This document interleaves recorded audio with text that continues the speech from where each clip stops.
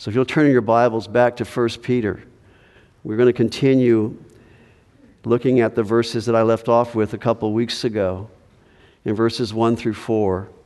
Let me read those for you.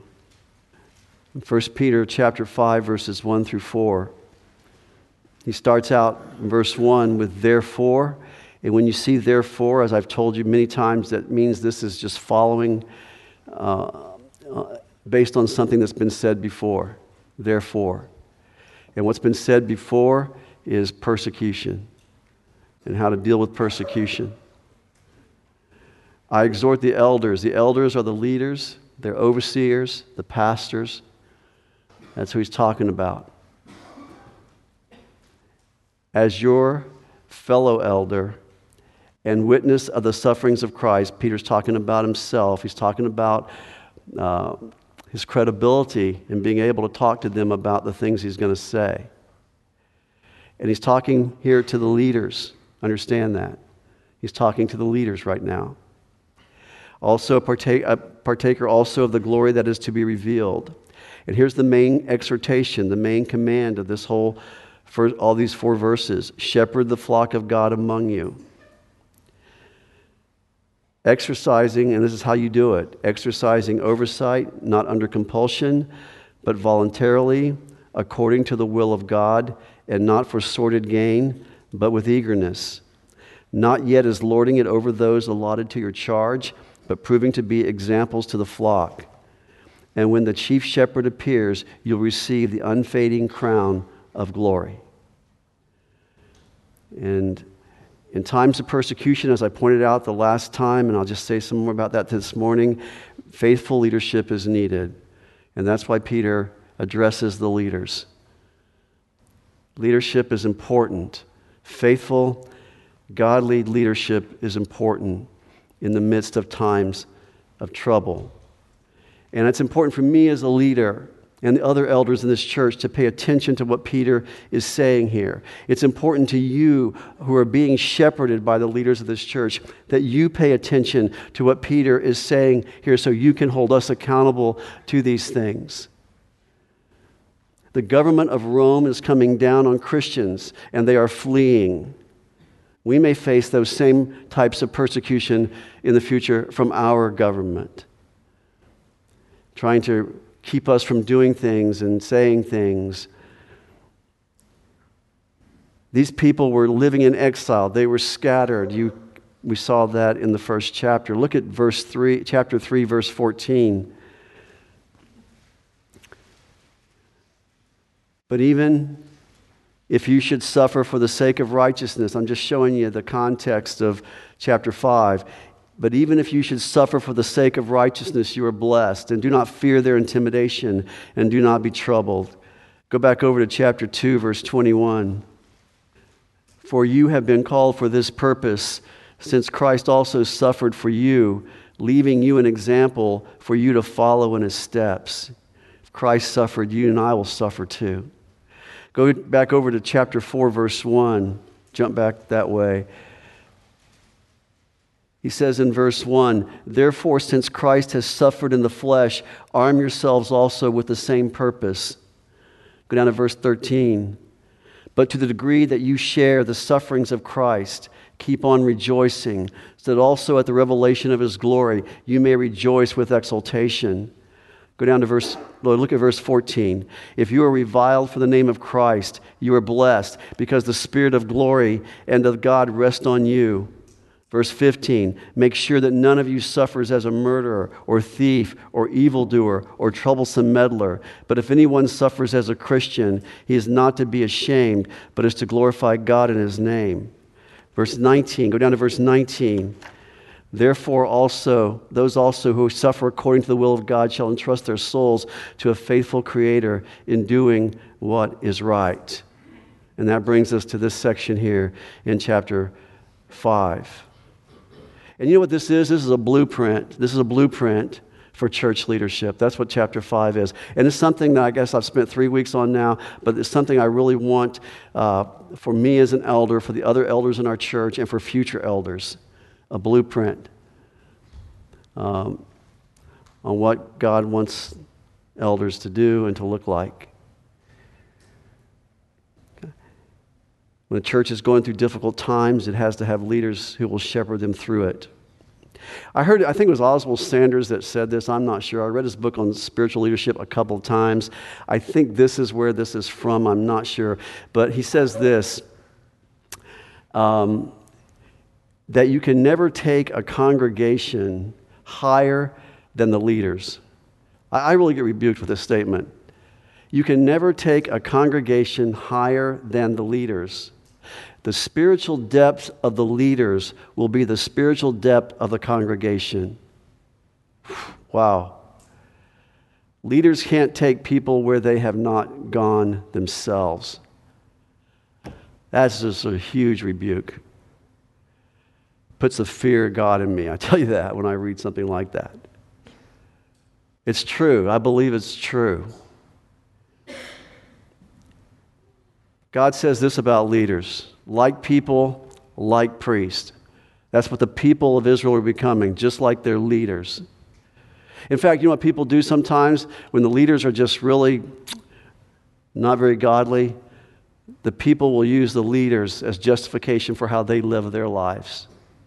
You follow what I'm saying? It's true. It's really true. Jesus called them in the New Testament the blind leading the blind. This is just really sobering to me as a leader. I sometimes fall on my face before God just when I realize I can't even live up to everything I preach. And the struggle I have with that at times, you know. It's just, the truths are there. It's just that I fall short of them in so many ways. And yet I'm reminded of things like this, that the church needs pastoral care. And Peter's writing this to exhort the leaders of their responsibility. And he would put under shepherds and people like me in roles like this. And I tell you what, I need your prayers. I need your prayers to keep digging deeper so I can take you deeper. That I keep going higher so you can go higher. And if I can't do it, then somebody else will. But somebody has to.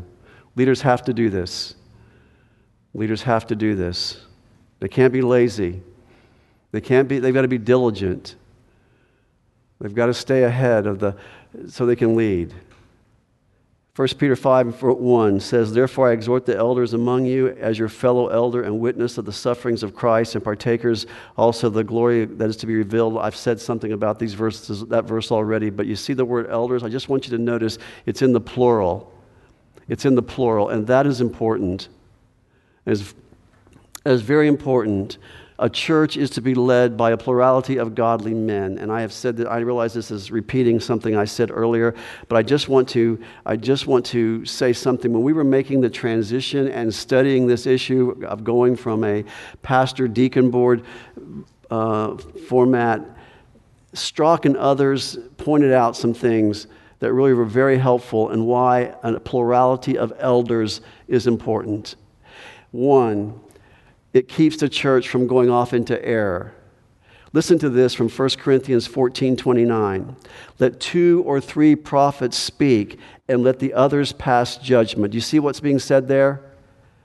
When a prophet wants to say something in Corinth, in the Corinthian church, let him say it to the other prophets first before he tells it to the congregation. Let it go through that filter of other elders to be sure it's on track. You're not saying something that's in error. That's 1 Corinthians 14:29. Let the others pass judgment.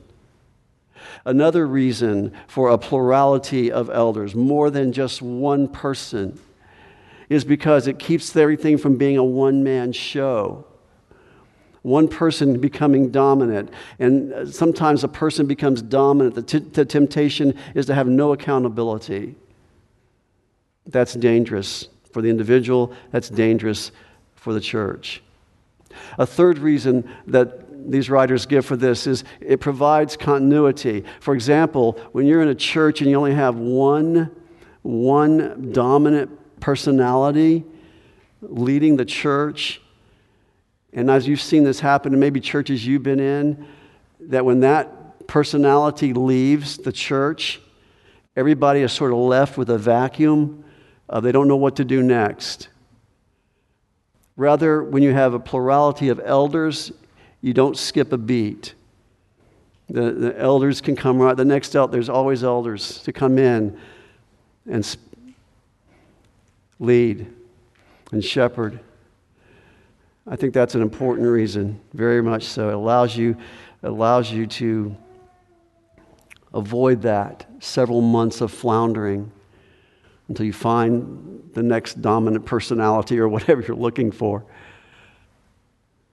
And fourth, it just provides different gifts among the elders. Some elders preach, some elders have gifts of administration, mercy, evangelism, some of those things. But it's a very serious task. And in Hebrews 13:17, obey your leaders and submit to them, for they keep watch over your souls as those who will give an account. James 3:1, let not many of you become teachers, because it's very serious, knowing that as such we will incur a stricter judgment. Peter calls himself a fellow elder. Peter is the right person to be giving this exhortation, as I pointed out a couple of weeks ago to you. He's saying, I'm one of you. I understand what it is like. I cannot tell you how many times I have gone to a conference or a meeting and listened to somebody get up there and talk who's never been a pastor, telling pastors how they should pastor. They have no idea. They just travel from church to church, giving the same sermons over and over again, the same messages over and over again. But they never get into the life of the church. They never get in amongst the sheep. They never get into the struggles and the difficulties of being with the sheep. So I'd much rather have someone who has the credibility of having been there, and that's what Peter has as he's speaking to these elders. He goes on to say that he witnessed the sufferings of Christ, and I point all that out to you, but that was at the Mount of Transfiguration. I was there, Peter says. You can read about that in 2 Peter chapter 1, verse 16 and following. Peter says, I was there. I was on the Mount of Transfiguration. I saw that future glory that we would one day all see on the Mount of Transfiguration when Christ peeled back his glory. And I saw that glory that we will all experience one day. So Peter has credibility to give this instruction to these elders. He is not an ivory tower teacher. He's in the midst of them. He's suffered, he's struggled, he's been through the challenges of shepherding. The main command is found in verse 2, as I pointed out to you earlier, shepherd the flock of God among you. That is the main command of these 4 verses. Shepherd the flock of God among you. I went through a whole thing 2 weeks ago. I'm not going to go back through that, but the metaphor of shepherd and sheep is used. It's a great metaphor. Jesus is called the chief shepherd. The Lord is my shepherd. All we like sheep have gone astray. My sheep hear my voice. You see this over and over, this metaphor used over and over throughout the Bible. The main instruction and the main exhortation to these elders is to shepherd the flock of God among you. That means you guide them, you warn them, but primarily it means you teach them. You teach the sheep. You equip the sheep with the Word of God. That is primarily what a shepherd does. There's a lot of temptation for shepherds to do a lot of other things, a lot of pulls on him. Get involved in politics somehow, get involved in some other social cause. Those temptations are always there. People always trying to pull on a pastor to do those things, to give their attention to things that will keep them away from the main thing, which is the teaching and the proclamation of God's Word. You feed the sheep. Remember in 1 Timothy chapter 3 and Titus chapter 1 where the instructions are given as to the qualifications of an elder? When you look at the qualifications of an elder and then you look at the qualifications of a deacon, they are very much the same with one exception, and that is teaching. Everything's the same when it comes to family and character. But when the one skill that an elder is to have, that a deacon is not required to have, is teaching. And the reason for that is because he's to shepherd the flock by teaching. You do not want to be, folks, in a church where there is a pastor that does not teach you God's word. That you're wasting your time. You're wasting your time. You need to be taught God's word. A shepherd knows what the sheep need. They need God's word. It's the oversight that's required goes all the way back to Peter in John chapter 21, when he was told by Jesus after he had betrayed Christ and denied Christ, and Christ says, "Do you love me?" 3 times. Do you love me? Do you love me? Do you love me? And each time, Christ, two of those 3 times, he says, "Feed my sheep." If you love me, then feed my sheep. You help the sheep find green pastures. You help the sheep find still waters. And so they feed on divine truth. Look in Jeremiah 23. Just turn there for a moment. Jeremiah chapter 23, verses 1 through 4. This is, I've been reading through Jeremiah. I read through the Bible in a year, and this where I'm at right now is in Jeremiah, not this particular chapter, but in Jeremiah. But he repeats this same theme in different places. But in Jeremiah chapter 23, he says this, "Woe to the shepherds," Jeremiah 23:1, "Woe to the shepherds." Woe means cursed. Cursed are the shepherds who are destroying and scattering the sheep of my pasture, declares the Lord. Verse 2, "Therefore thus says the Lord God of Israel concerning the shepherds who are tending my people, you have scattered my flock, you've driven them away, they have not attended to them. Behold, I'm about to attend to you for the evil of your deeds, declares the Lord. That I myself will gather the remnant of my flock out of all the countries where I have driven them and bring them back to their pasture." See, that's what a shepherd does, brings them back to their pasture. God is the true shepherd, the chief shepherd. "They'll be fruitful and multiply. I will also raise up shepherds over them, and they will tend them, and they will not be afraid any longer, nor be terrified, nor will any be missing, declares the Lord." Hey, listen, if you guys won't do it, I'll find somebody that will. That's what he's saying to the shepherds of Israel. Chapter 34 of Ezekiel, turn there. Ezekiel chapter 34, verse 2. Ezekiel chapter 34, verse 2 says this, "Son of man, prophesy against the shepherds of Israel." I want you to speak against them. I want you to give them some words from me.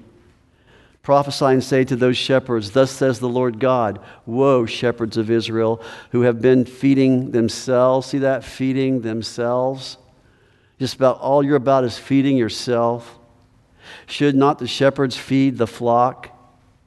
You eat the fat and clothe yourselves with wool. You slaughter the fat sheep without feeding the flock. Those who are sickly you have not strengthened, the diseased you have not healed, the broken you have not bound up, the scattered you have not brought back, nor have you sought for the lost, but with force and with severity you have dominated them. They were scattered for lack of a shepherd. They have become food for every beast of the field. They're exposed, they're in danger. My flock wandered through all the mountains on every high hill. My flock was scattered over all the surface of the earth, and there was no one to search or seek for them. Therefore, you shepherds, hear the word of the Lord. As I live, declares the Lord God, surely because my flock has become a prey." And I think this is so true, that so many Christians are pray for false teaching, pray for false teachers who spread evil doctrines of devils, because they've been taught anything from Scripture. They're easily sucked in. "My flock has become food for all the beasts of the field for a lack of a shepherd, and my shepherds did not search for my flock, but rather shepherds feed themselves and do not feed my flock." The responsibility of the shepherd is to the sheep is to feed them. To feed them. John MacArthur wrote something really interesting. He was giving a sermon to pastors on this passage, actually. Listen to this. This is interesting. When our family, he's writing this after he made a trip to Australia. He says, when our family was at the sheep farm in Australia, the shepherd took us out and showed us many, many fascinating things about caring for sheep. But he introduced us to one particular sheep who was known as the Judas sheep. The Judas sheep. All sheep that are led to slaughter are basically led to slaughter by a Judas sheep. There are millions of sheep, of course, being slaughtered all the time every year, and they are typically led to slaughter by a sheep called a Judas sheep. It is a specially selected castrated male sheep who leads the unwitting sheep to the killing floor. It goes out first, it starts down the chute, and all the sheep follow, and follow, and follow. Sheep do have a capacity to follow, and they follow to their own death.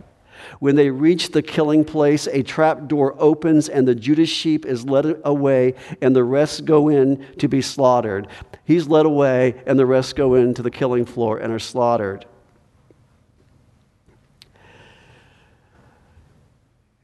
The Judas sheep goes around to the next group. Unaware of what is happening, of course, the sheep blindly follow to their death. They need someone then to follow who leads them to life, not to death, because they tend to follow anybody. They need to be protected. They need to be sheltered in their safe place, MacArthur says. They need to be provided for. They have to be given pasture and led to water. They spend virtually their whole life eating and drinking, and they are thirsty and hungry and often and cannot sustain themselves unless they have shepherds. End of quote. There's a lot of Judas sheep out there. A lot of Judas sheep out there. They're all around. The church is experiencing deception. The church is experiencing persecution. And it just demands shepherds who can shepherd faithfully. Turn to Acts chapter 20. Acts chapter 20.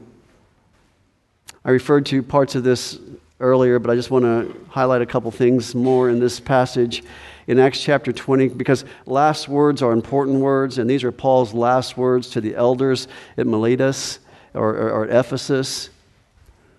He calls the elders together who were at Miletus. He calls all the elders together. He'd spent 3 years with these elders teaching them, and now Paul is preparing to move on to another ministry in Acts chapter 20. And notice what he says beginning in verse 25. And now behold, I know that all of you shepherds, all of you elders, among whom I went about preaching the kingdom, will no longer see my face. Therefore I testify to you this day that I am innocent of the blood of all men. For I did not shrink from declaring to you the whole purpose of God. Be on guard for yourselves and for all the flock, among which the Holy Spirit has made you overseers. Remember, overseers and shepherd and pastor are all the same word. All the same word. To shepherd, there's the word shepherd, the church of God, which he purchased with his own blood. I know that after my departure, savage wolves will come in among you, not sparing the flock. There's your Judas sheep. There's your Judas sheep right there. And from among your own selves, men will arise, speaking perverse things to draw away the disciples after them. Therefore, be on the alert, remembering that night and day for a period of 3 years, I did not cease to admonish each one with tears.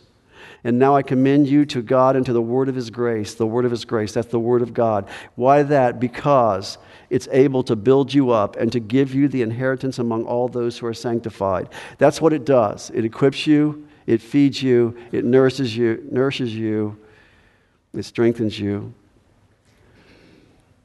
If you want a shepherd, he says, teach the word, preach the word. I know false teachers are going to come. They're going to try to disrupt. I know that's going to happen with us. Mormons come to your door. Jehovah's Witnesses come to your doors. On radio and TV and internet all the time. Ephesians 4 says Christ gave the church gifts. Some of those gifts were to pastors and teachers to equip you for the work of ministry so that you would not be tossed to and fro by every wind of doctrine. In verse 2, he says the word among you. The shepherds are not over the shepherds of a church are not over the whole flock of God, but the assigned, allotted, those who are allotted to your charge. You see that in verse 3, those who are allotted to your charge. We're back in 1 Peter chapter 5. Sorry about that. 1 Peter chapter 5. 1 Peter chapter 5, he says, shepherd the flock of God among you. And I just want to point out that I can't shepherd all the flock of God. I can only shepherd those allotted to our charge. See that in verse 3? Those that God has given to us. God's taken his whole flock and he's broken it down. And there's parts here, parts somewhere else. And there's shepherds in those places. You know, I don't get concerned about the empty seats. I get concerned about the seats that are filled. That's the ones we're concerned about. I get concerned about those that God has brought through our doors. Somebody came up to D.W. Moody one time and said, I am concerned my congregation is too small. Moody said, well, maybe they are as large as you'd like to give an account for in the day of judgment. I thought that was a good statement. Yes, amen to that. Please, Lord, no more than I can be faithful for. That's what we all as elders say and think. He gives two wrong reasons here and for shepherding. Two wrong reasons. Compulsion, exercising oversight not under compulsion but voluntarily. Don't do it because nobody else will do it. Don't do it because of pride. Don't do it because your mother wants you to. Don't do it because everybody in the Bible college that you attended was going that direction. Don't do it for those peer pressure reasons. We are told to preach the gospel. We're under compulsion to preach the gospel. Yes, that's the will of God. But this is a different kind of compulsion. This is the kind of compulsion that is the wrong motivation. It makes you do something that you just think you should do because it's a spiritual thing to do or whatever. Don't feel that kind of pressure. The word is aspire in 1 Timothy 3. It's an internal desire that God puts in your heart that you can't do anything else but that. I must do that. It's a fine work, the one who aspires to be an overseer, Paul says in 1 Timothy chapter 3. So it starts with an internal desire, not some compulsion that's, I don't want to really do it, but I'm going to do it type an attitude. It's voluntary. I want to do this. I desire to do this. There's nothing else I'd rather do than this. Sordid gain, you see that also in that verse. Not for sordid gain, but with eagerness. And many people get in the ministry because they want to take advantage of sheep. They want to fleece the sheep. They get in ministry because they somehow want to use the sheep to advance some personal gain they're perceiving it will give them. Maybe it'll give me more influence. Maybe it'll give me more respect. Maybe it will give me more credibility or whatever. Maybe it'll give me more authority. And sometimes people just do it to manipulate people. I want to control. I like control. I want to be able to control people. People do it for financial gain. Like I said earlier, they do it for money. They do it because they feel like they can somehow get wealth. Some people do that. That's according to 2 Peter chapter 2, that's what a false teacher does. A hireling does it for that reason. A hireling does it for profit, personal gain. The hireling, Jesus in John 10 talks about the true shepherd and the hireling. The hireling that's the hired person. That's the person that just does it, and they're no longer there when the going gets tough. When they've gotten everything out of you they can get from you, they want to just leave. That's not the shepherd who just hangs in there. Even if you don't pay him sometimes, he still hangs in there because he loves the sheep. Jude 12 says it this way: these men who are hidden reefs, just talking about these false teachers in the last days, he says, these men who are hidden reefs in your love feast, when they feast with you without fear, they care for themselves. The shepherd is not in it to care for themselves. It can't be his motivation. You try to manipulate the church to some kind of material advantage. I want to look good. I want the praise of men. I want all those things. That's the motivation of sordid gain. The church belongs to God. It's the flock of God. It's not yours. It's not mine. It belongs to God. And so the shepherd is to lay down his life for the church. And so God forbid that any elder would say, I'm going to take advantage of the church in any way. I can't say I knew all these things when I first became a pastor or when I first went into ministry. I told you that a while back. This has been, as time has gone on and I've studied these things, it's been, wow, this is a really serious thing I got myself into as time has gone on. There's more to this than just my great ideas for programs and those kinds of things. There's really a commitment, a heart commitment in us dying to self. This is the flock of God, and that it isn't about me, and it's not about my reputation. It's not about any of those things. It's about God and God's reputation. In verse 3, he says, don't lord it over those. This is another point he makes. Allotted to your charge, but proving to be examples. Proper leadership is not lording it over people. It's leading people. Not a dictator. The word actually means to come down on people by intimidation, or to be domineering or dominating or harsh and hard. And that kind of person doesn't really want to hear your opinion about anything. They've got their own, and they don't want you to bother them with your opinion. They don't want to hear from you. They just want to feed their own covetous ego. And I've said this to you many times before. The only authority a pastor has is the Word of God. If I speak outside this book, it's just my opinion. And my opinion is as good as anybody else's opinion. But when I speak, thus saith the Lord, that's different. When I take you to this book and show you this is what God says, that's authority. That's the only authority I have. It's His authority. I really like what we studied a few weeks ago in Mark. Let me read you Matthew's account of this. Matthew chapter 20, verses 25 through 26 says this: but Jesus called the disciples to himself. These are the guys that were always arguing about who was going to be the greatest in his kingdom. Remember those guys? That was his disciples. He tells them, he says this: you know that the rulers of the Gentiles lord it over them.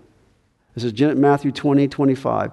You know that the rulers of the Gentiles lord it over them, and their great men exercise authority over them. He says, it is not to be this way among you. This is not how it is to be in my church. But whoever wishes to become great among you shall be your servant. And that's the Mark 10, 45, for Jesus came not to be ministered unto, but to minister. He didn't come to be served, but to serve. Turn to 3 John, toward the end of the New Testament. 3 John, you meet an interesting individual in 3 John. 3 John, verse 9.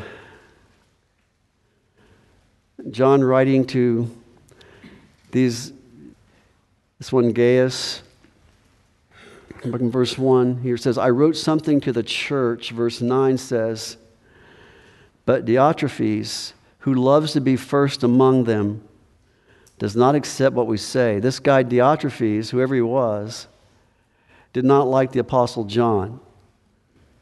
For some reason, did not like the Apostle John. Didn't like what he said. Maybe John was a threat to him. Maybe he was a leader in the church, and John's authority as an apostle threatened Diotrephes.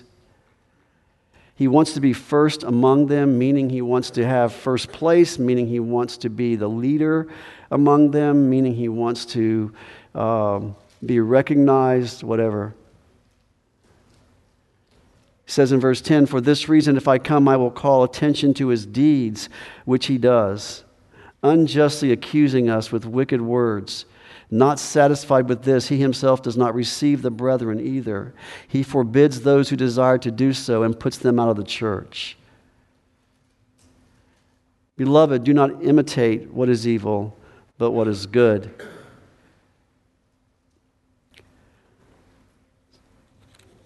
That's what happens when someone in the church, leader in the church, seeks to lord it over others. Look at verse 12. I like verse 12. He says, "Demetrius has received a good testimony from everyone." Look at the contrast between Demetrius and Diotrephes.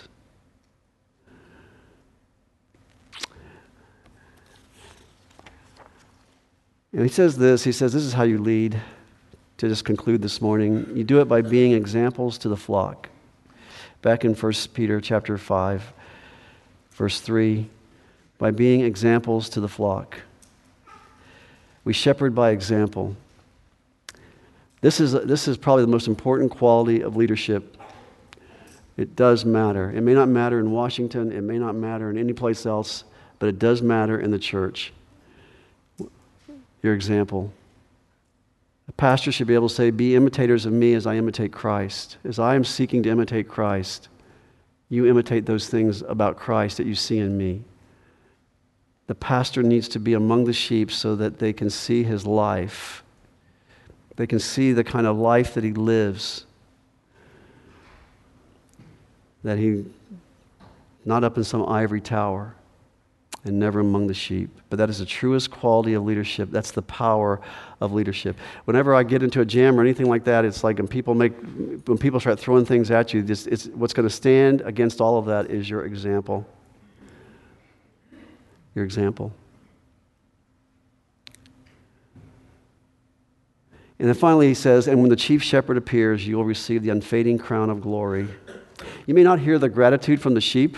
They'd always say thank you. They don't, that's fine. You don't do it for that reason anyway. But one day you do live for this, that well done, good and faithful servant. You get a lot of awards in life.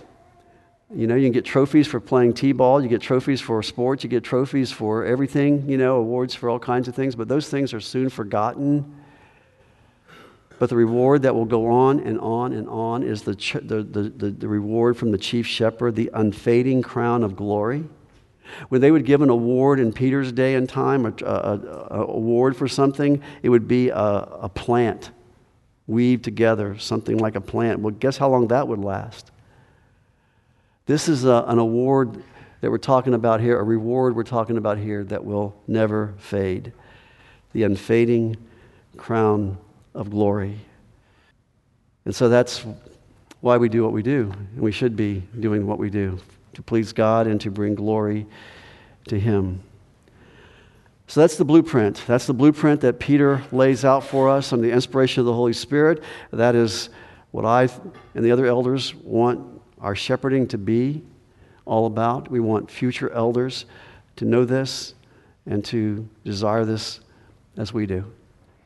Father, thank you for our time this morning. Thank you for this truth that we have once again studied, that Peter inserts here so necessarily because of what the church was going through, the persecution they were experiencing, and the need for faithful leadership.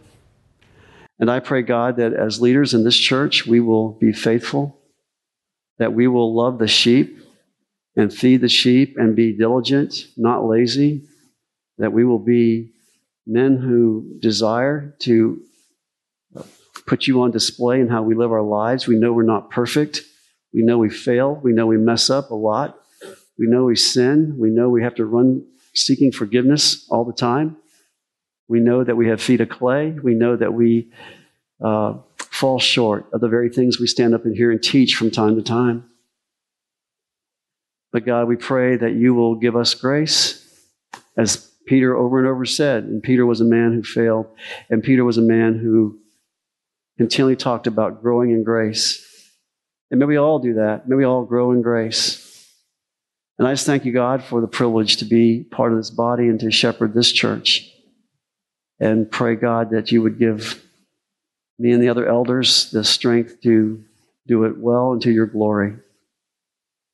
It's not men we are seeking to please, but it's you. In Jesus' name, amen.